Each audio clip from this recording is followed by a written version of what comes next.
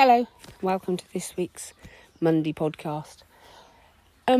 Where did my inclination to grow vegetables from? Where were the roots of that idea? Because let's face it, I wanted decent food, good food, nutritious food, but I could have just decided I'll go and buy that. That would be the easy option, wouldn't it? But as I briefly mentioned before, my dad, it was a countryman, and they ate country food, and he always enjoyed his food, good country food. He would go out foraging for mushrooms and take us on a Sunday morning, and he would eat things like pheasant and rabbit and game, all that kind of thing. And he grew his own vegetables as well, and so did my mum. Both of them extremely good gardeners. Dad always sort of grew vegetables and that. Mum grows vegetables, but she's an extremely good flower gardener as well. Incredible knowledge there. So, when we were kids, we had vegetables grown in the garden. So I guess that, there's a foundation there that was already set. Having said that, when we had our first real size garden with anything in it, one of the houses we bought had already been lived in by somebody, and somebody had already planted a garden and was growing things. And these things used to come up, and I was supposed to be in my 20s then. These things used to come up, and and they grow, and I'd watch them grow. I think, they're lovely, and they turn into ferns, and they were lovely ferns, really lovely. And it wasn't until a few years later, we moved again, and I got more into gardening and growing vegetables and everything, that I realised they were asparagus. And had been growing asparagus all that time and didn't have a clue what it was. So, we're not born with this knowledge. It's something we learn over time. I now grow asparagus, and I know what it is, and I know when it comes up, I harvest it, and some of it then, as it gets older later, goes to fern, which is also lovely. But yeah, I had no idea really what it was back then, which is quite funny. So there, there's a foundation there that has always been there, I suppose, and because I said it would have been easy just to think, right, I'll just go to the shop and get top quality food. It's, I'll buy it from the farm shop or something like that. But, no, I wanted to know exactly what was being what was being sprayed on my food. And, so that was the first sort of tiptoeing into growing my own, and it's kind of sprawled massively from that. But I had a good knowledge base to fall back on all the time, which is helpful, both with mum and dad. So yeah, that's where it all kind of started, really. Well, or it's always been there, I suppose, is what I'm saying. It's always been there, right from when I was young. What exactly do I mean when I say I wanted to know what was on my food and what is in my food? Well, we all know now, because it's, been brought to the very forefront that, we're using far too many pesticides, herbicides, and things like that. Very often fruit especially will be coated, your lemons get coated in wax, your oranges get coated in wax, your apples get dipped in some kind of, solution. Pigs are routinely given antibiotics, those kind of things, which, over the years, some of the things I've found out and discovered have horrified me. And one of the things I remember, that when I was having a checkup with a nurse one day, she asked me, do I eat healthily? Probably because I'm not slim. I mean, I've lost probably a stone and a half in the last year or so, but at times, and I've been thin in my life, but at times I'm not, and I don't keep the weight down very easily. I'm one of those people, you look at a chocolate bar and bang, on goes a stone, that kind of thing. Because I also have an underactive thyroid, which doesn't help, but it is doable to be slim and healthy and everything with an underactive thyroid, but when you're not going to the gym all the time and eating just lettuce, it's very difficult. So yeah, going back, I said to the nurse, she said to me, do you eat healthily? And I said, well, yes, I do. Because and afterwards I thought, she doesn't mean healthily, to her does not mean the same as healthily does to me. And I guess that is true for a lot of people. If you say to me, if I said to you, I eat lots of salads, I eat lots of lettuce and, all that kind of food, that's not healthy to me. That's not particularly healthy. Why? Because lettuce and salad are one of the most highly sprayed crops with pesticide that you can get, because they get attacked readily by thousands of different types of pest. So to me, salads are not healthy. They're not healthy unless you are buying or you're growing your own salads, or you are buying organic salads. And even then, there are pesticides that are allowed in the organic movements that I wouldn't necessarily want on my dinner. Hence why you have to wash everything. I don't use anything on mine apart from like neem oil, which is a natural product, and you can use things like that, citrus oils and neem oils and natural products. But yeah, so healthily, to some people it is one thing, and healthily to me is an entirely different thing. So it's quite interesting, the contrast. It was quite a revelation when I realised actually, we were coming at things completely differently.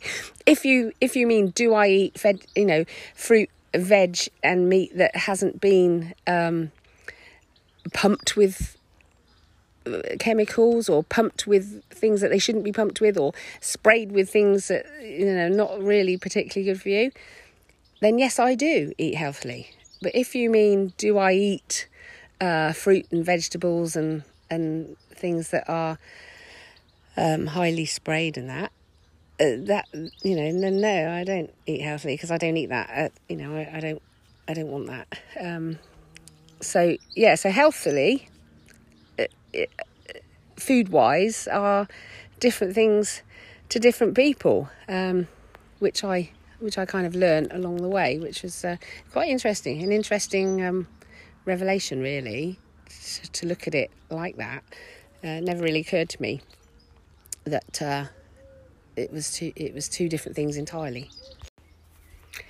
Pesticides and herbicides and weed killer and artificial fertilizers are an enormous topic. Enormous. But, and we're kind of, hopefully, some of us are waking up to the fact that we're destroying the nature around us using these things, totally destroying it as a species, which astounds me, really, because the way I see it, there's not going to be an environment that we can survive in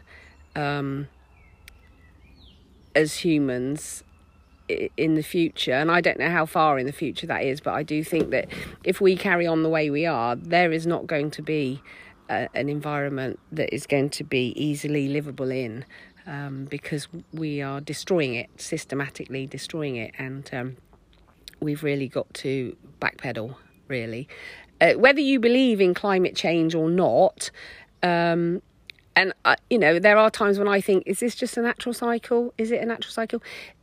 It's undeniable that we are, cutting down huge amounts of forest, rainforest and things, and we are using, clearing massive amounts of land in order to carry on living.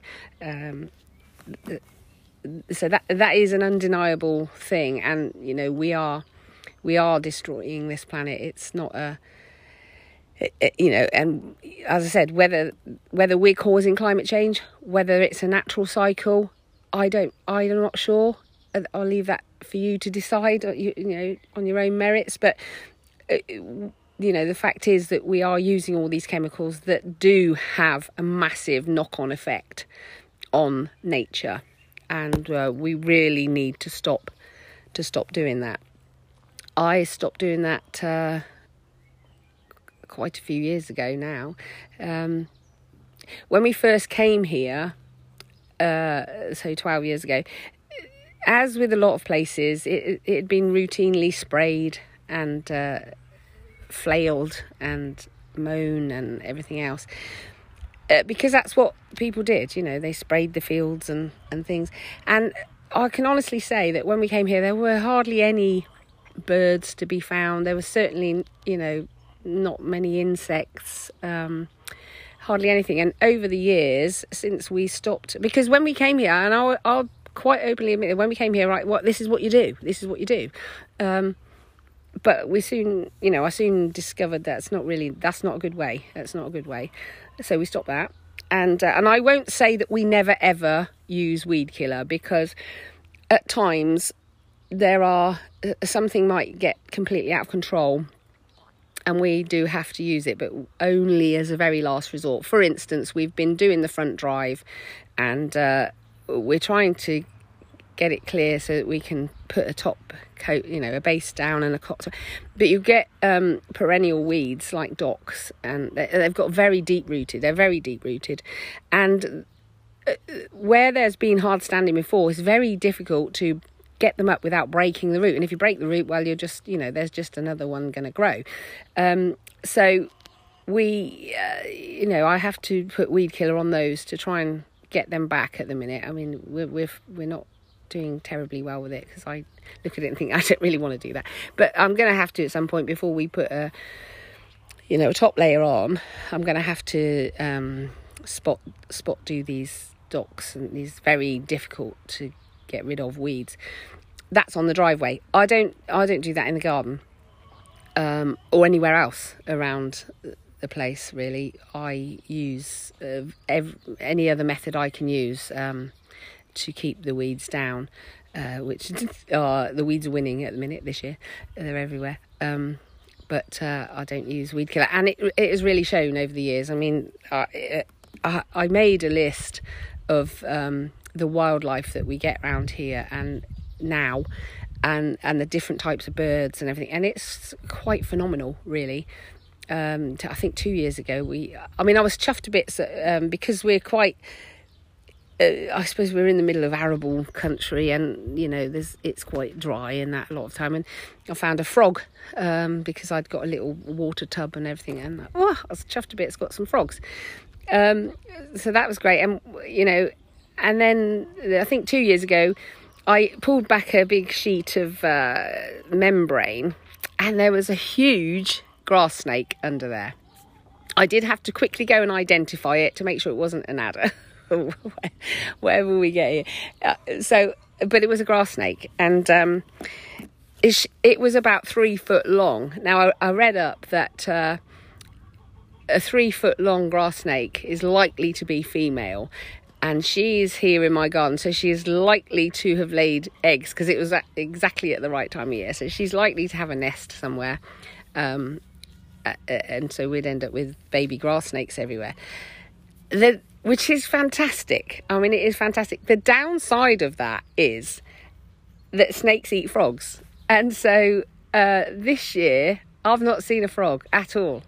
No frogs. I haven't seen a snake either, I have to say. The snake has moved on.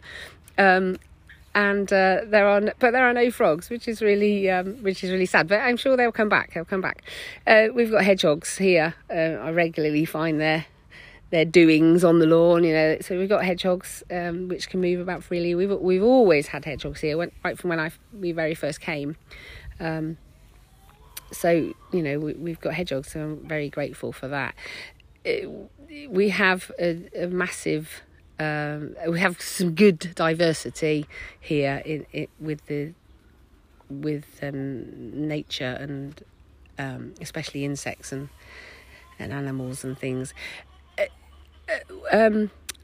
One of the reasons I say that is because, or one of the reasons we have that now is because over the years I'm in the process of a process called rewilding, and you've probably seen it on something on the television. Somebody's mentioned it. We haven't rewilded the whole place because the horses. We've also got horses out grazing, and that's I can't plant hundreds and hundreds of trees because the horses literally will either just eat them or they'll rub against them and break them and things like that. So at the minute in the paddocks, the horses are grazing. We haven't rewilded them. Having said that, we don't cut the hedges either. We don't flail the hedges. We don't cut the hedges. We take out branches that are pushing against the fences, but we don't keep our I don't keep my bush trimmed, if you like.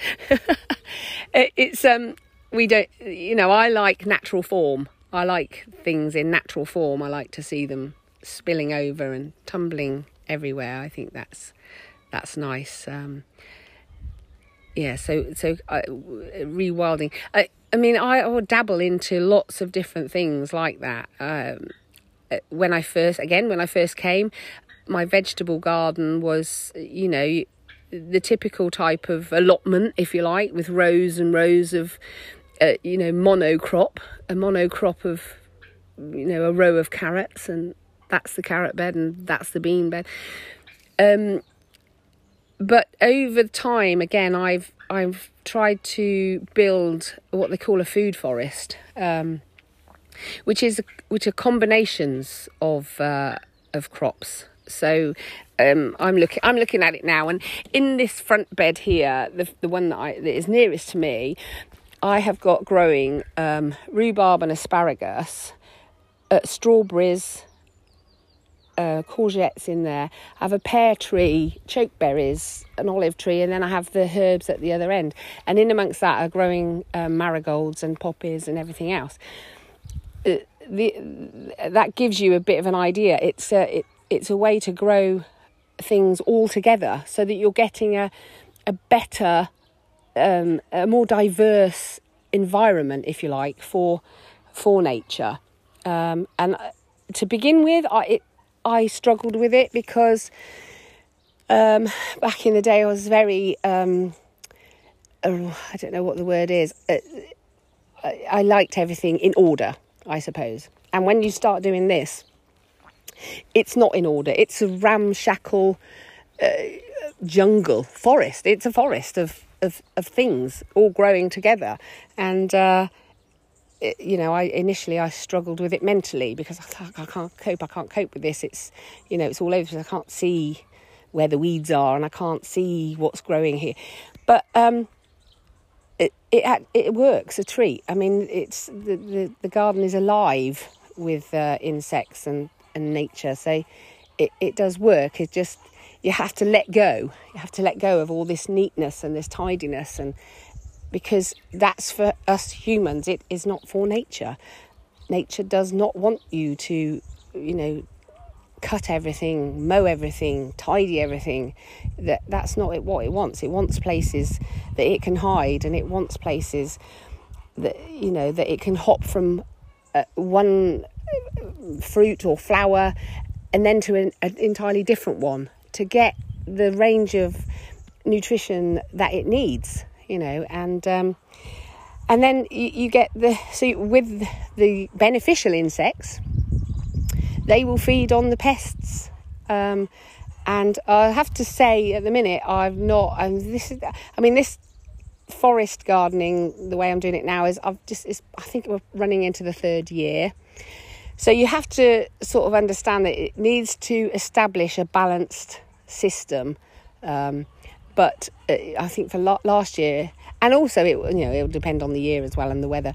Last year I was absolutely inundated with black fly.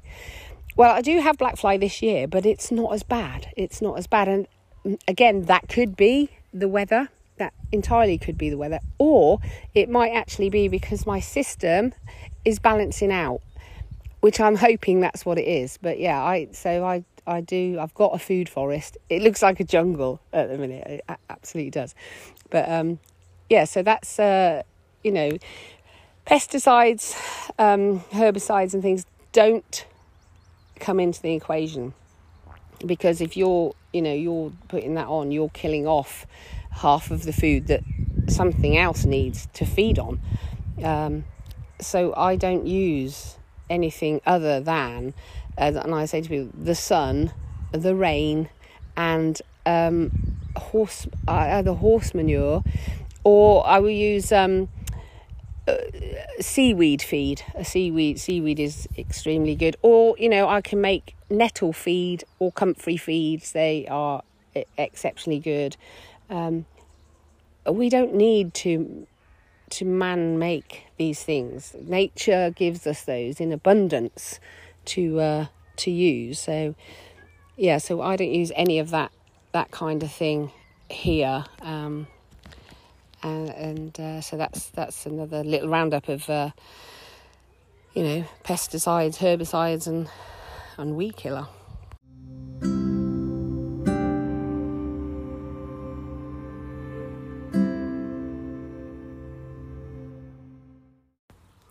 There are 2 areas I briefly want to discuss, although again they themselves are huge topics, but they do have some bearing on this place. Sustainability, that is the avoidance of the depletion of natural resources in order to maintain an ecological balance.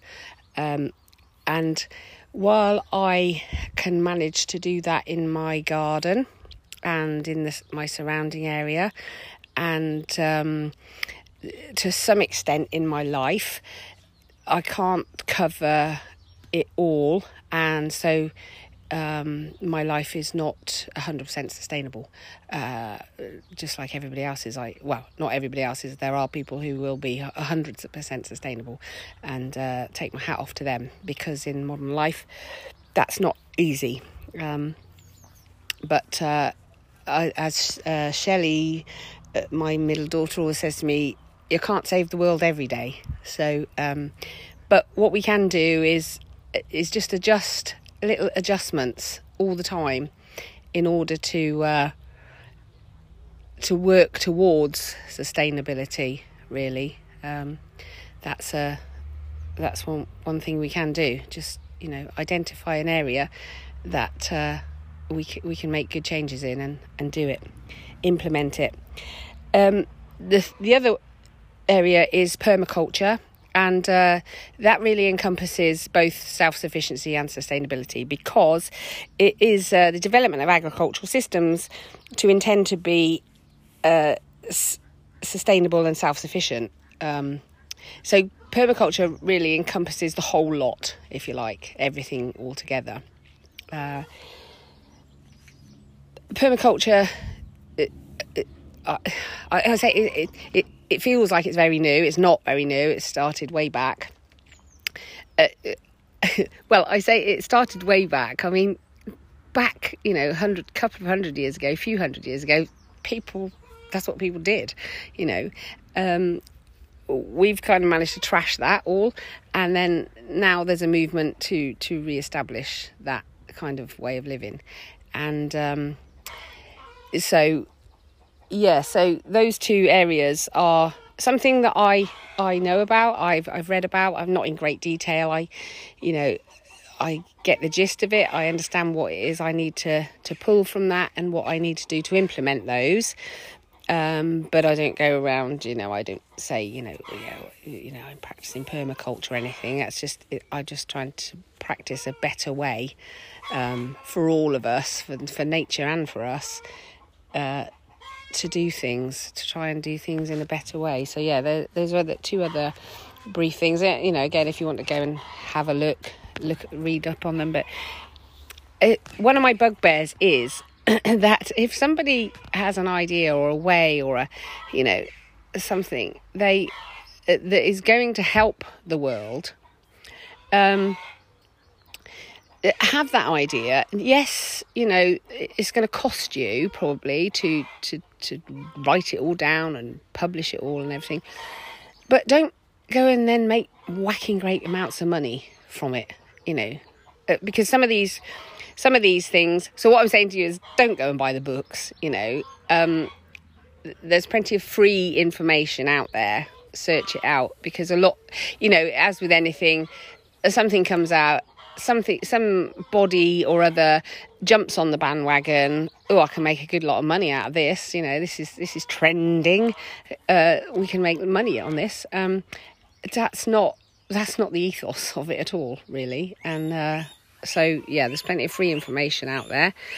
Go and search it out if you want to find out more about those two things.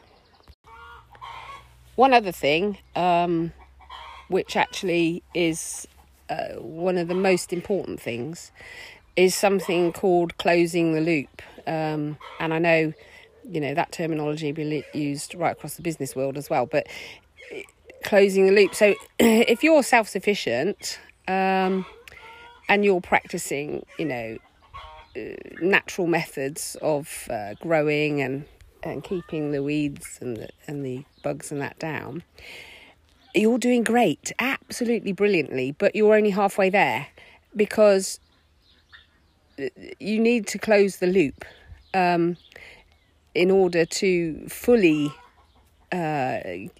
understand the system. You have to be practicing closing the loop. And what do I mean by that? Well, things like compost. So you make your own compost. You grow all these vegetables and fruit and everything. You cut it all back down at the end of the year. You put it into the compost. It rots down, and nature is fantastic at giving you a brilliant product when you put all that together. It breaks down, and you put it back on the garden. So you're closing the loop all the time.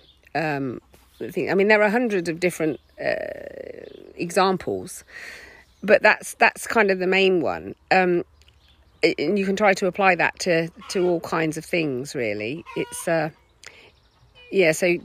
to grow it all and everything is fantastic, but that's half the job. That's half the job, and the other half of the job is then, using all the resources that you've got and putting it all back into the ground, which is one of the big problems we've got in agriculture at the minute, because they're taking everything out, but they're not putting anything back in. Some farmers do. Some farmers still muck spread. You can smell it at certain times of the year, and that's brilliant. But some farmers. Some places don't, and they will put on, as I said, artificial fertilisers and things which are not good. So, so closing the loop is the other half, really, of self-sufficiency and sustainability. But there are, a multitude of areas that you can do that in, and composting is just one. A fantastic resource. One of the things I think, and I was thinking about this last night,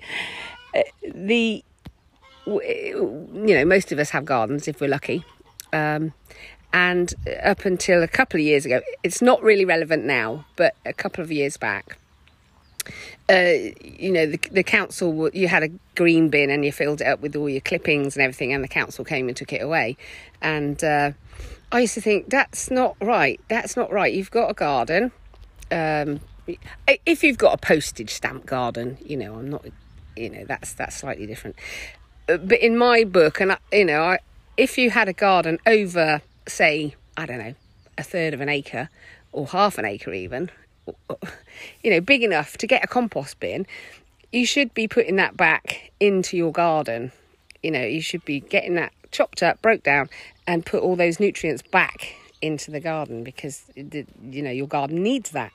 When they brought in the charges for the green bin, that kind of slightly, it doesn't alleviate it. I still think if you've got a garden big enough and you're cutting things down, compost it, for goodness sake. And I saw a comment somewhere, and somebody said, oh, it's a garden tax, and I'm thinking, it's not a garden tax. Where are people's accountability? It's your garden. You've planted these things. You've cut these things down. Now, either you deal with them and compost them, or you have to pay somebody to take them away. It's not a garden tax. It's accountability. That's what it's about. But there's another thing that seems to have gone by the wayside. Nobody seems to be accountable for their actions. They don't seem to see them as something that they could assess, and do, which I find really odd. So that's another. It's a kind of closing the gap thing, closing the loop in a very, in a way that everybody can do. If you've got a garden and you're mowing the lawn, or you're cutting back your hedges and everything, you can put that into, you can make a compost heap and put that in and close that loop.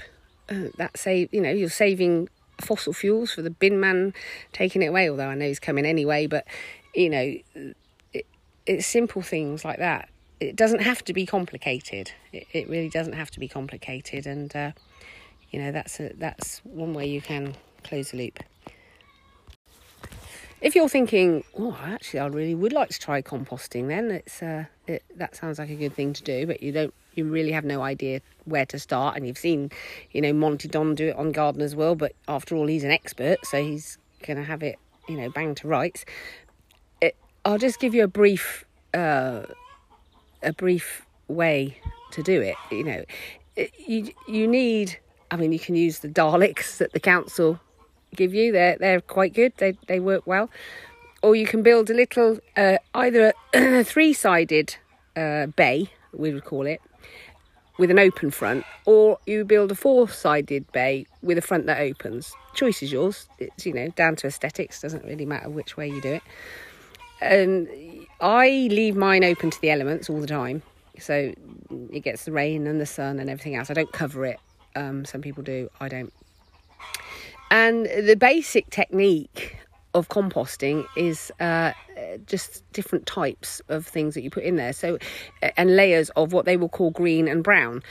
So green is all your clippings. That can be grass clippings, although if you've got a huge lawn, and obviously I would not recommend doing any of this if you have, put chemicals on any of it, because that's just going to negate the whole idea of it. So you cut your lawn. You can put your clippings in, not too many, because they will make a sludgy mess. But you can put your lawn clippings in there. You cut your hedges back. You cut your flowers. You pull your flowers up. They're dead. They've gone over. All of that can be composted. That is all what they call green layer. Then, if you've only got green layers to put in, the next layer is probably a bit more difficult, which is the brown layer. So you need things like cardboard and straw. We have straw here, so that's not a problem. We muck the ducks out. They live on straw. I've got a combination of duck muck and straw, which then goes on top of the compost heap, which is great because it's actually heavy and it weighs it down, because that helps as well. So newspapers, although not so much these days, because you don't know what the inks are. I have no idea what the inks are in half of them. Years ago they used to be sort of better. But you can also put things in, like your spent tea bags. I have a little compost pot in my kitchen, which were, and in that goes peelings. So peelings that are not going to go to the rabbits and the guinea pigs and the tortoises. So things like, I mean, yesterday, for instance, the broad bean pods, they won't eat. However, the pea pods, I save for them. But the broad bean pods, they won't eat. Potato peelings, we don't have pigs. I don't boil up the potato peelings. They don't, not that you're allowed to anymore anyway, but they don't eat those. So that nothing eats those. So that goes into the compost if you peel your potatoes. Some people don't peel their potatoes. So tea bags is generally always tea. Banana skins. Bananas, great, but if you get the bananas with the little plastic stickers, take those off first, because, that's not good. But anything, all your fruit, I mean, it's difficult to try and think for me, because I have two different pots. One is what the animals will eat, and one is the compost thing. So in the animal one, like I said, goes the pea pods, goes apple cores, the tops off of strawberries, if I'm cutting the tops off, anything like that. And then in the compost one, it's mostly tea bags and banana skin. I'm trying to think what else goes in. There are things that go in there, but so that sort of thing. I never put anything cooked in there, whether it's vegetables even or not. Never put anything cooked in. And I know a lot of people say, "Oh, I'm not having a compost heap because it'll attract rats." I can tell you that we live on a farm that we do have rats here, because they like to hoover up all the chicken feed that's on the floor. When we turn the compost heap, we don't find rats in our compost heap, because nothing cooked ever goes in there. So even so, eggshells will go in there, but not if I've boiled an egg and then peeled it. That doesn't go in there. So nothing ever cooked, certainly not meat, ever, obviously, because you will attract vermin like that. And if you do it like that, that's simple. That is very simple. You put it all in your bay. If you've got a big garden, you're going to need more than one bay, because you want to turn it as well every now and again. Which, when you've got a small garden, that's not difficult. It's not hard. You can manage that easily enough. Just give it a turn. That just helps it to break down a lot quicker. So it's not it's not there all the time. And so composting is not complicated. It really isn't complicated, and you do get the most amazing soil at the end of it. I mean, it's fantastic what nature does. You can put branches in there, from a tree, and leave it long enough, and that will break down. That will break down to something small and crumbly. It's a fantastic thing. So if you want to, you want to have a go, but you've been a bit worried and you don't really know how it works, and that's it. It's not complicated. Nature does a lot of it for you. There are just some very basic rules to follow. And if your compost heap gets very, very dry, give it some water. If it's getting very, very wet, cover it up. It really isn't difficult at all. So if you've a mind to, have a go.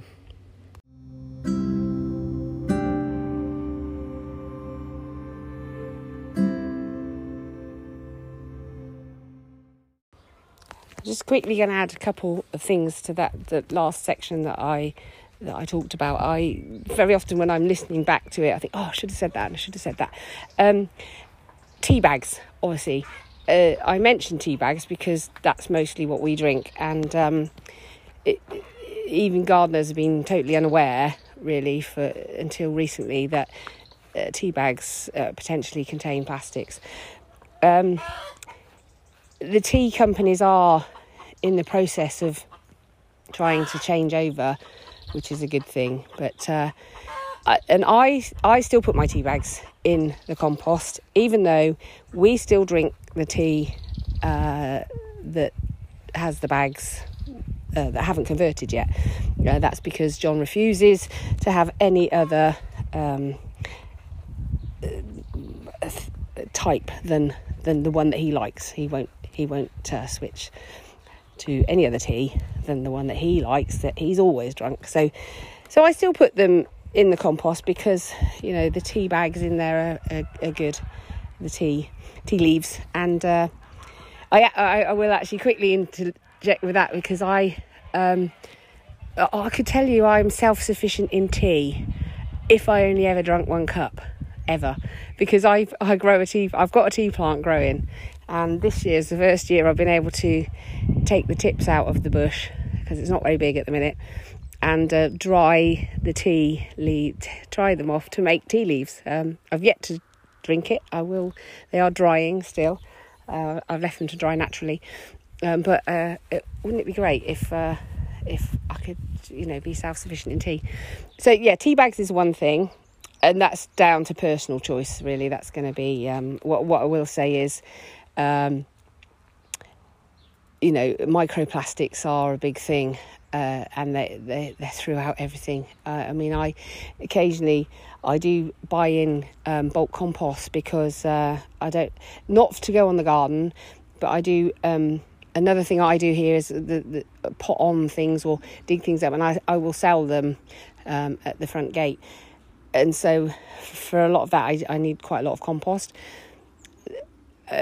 Up until about 2 years ago, the compost that I was buying in was absolutely fine. In the last 2 years, I've been absolutely horrified in the amount of microplastics that is in the general compost.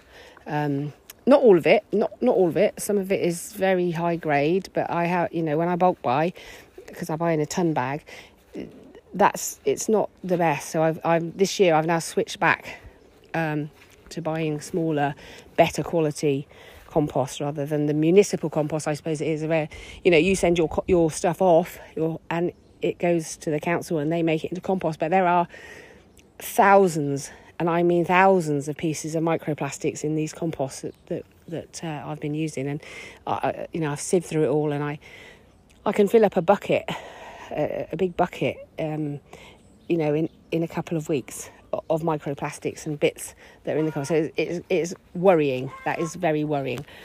But as I say, tea bags, it's down to personal preference. I still choose to put mine in the compost.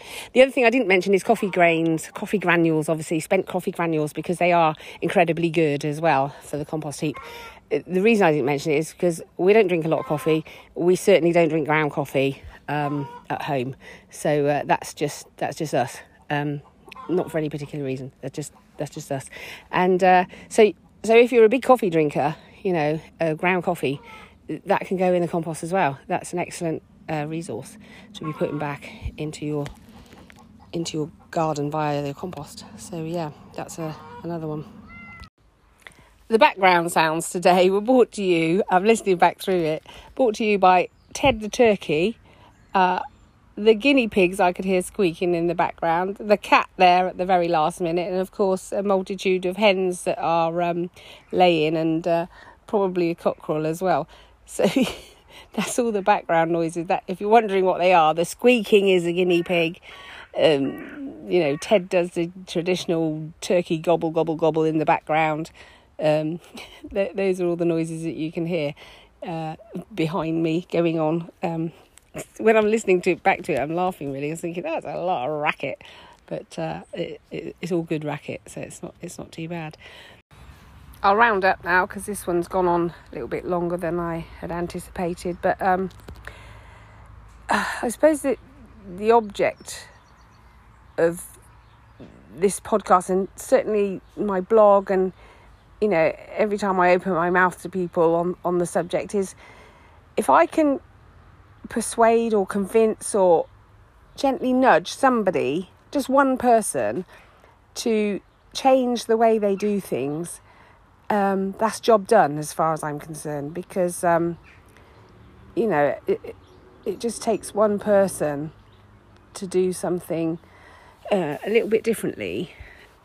It makes a massive impact on their surroundings, and obviously it'd be nice if more than one person did it, and I think and they will eventually, and this is just my little chatterings about what I do and how I do it and why I do it, and so it's hopefully we can build on the foundations of that. Each person that thinks, right, yeah, I get that, I need to do that, build on that foundation. They will say something to somebody else or pass that down the line, the family, and eventually we might, I think that's a very big thing that's not going to happen in my lifetime, but it would be nice to see bigger and bigger movements towards that. And I know it is going in that direction a lot in a few areas, but it really needs everybody to get on board. Really does, because time is running out, as they say. Anyway, that's it from me today. Thanks for listening. Catch you next time.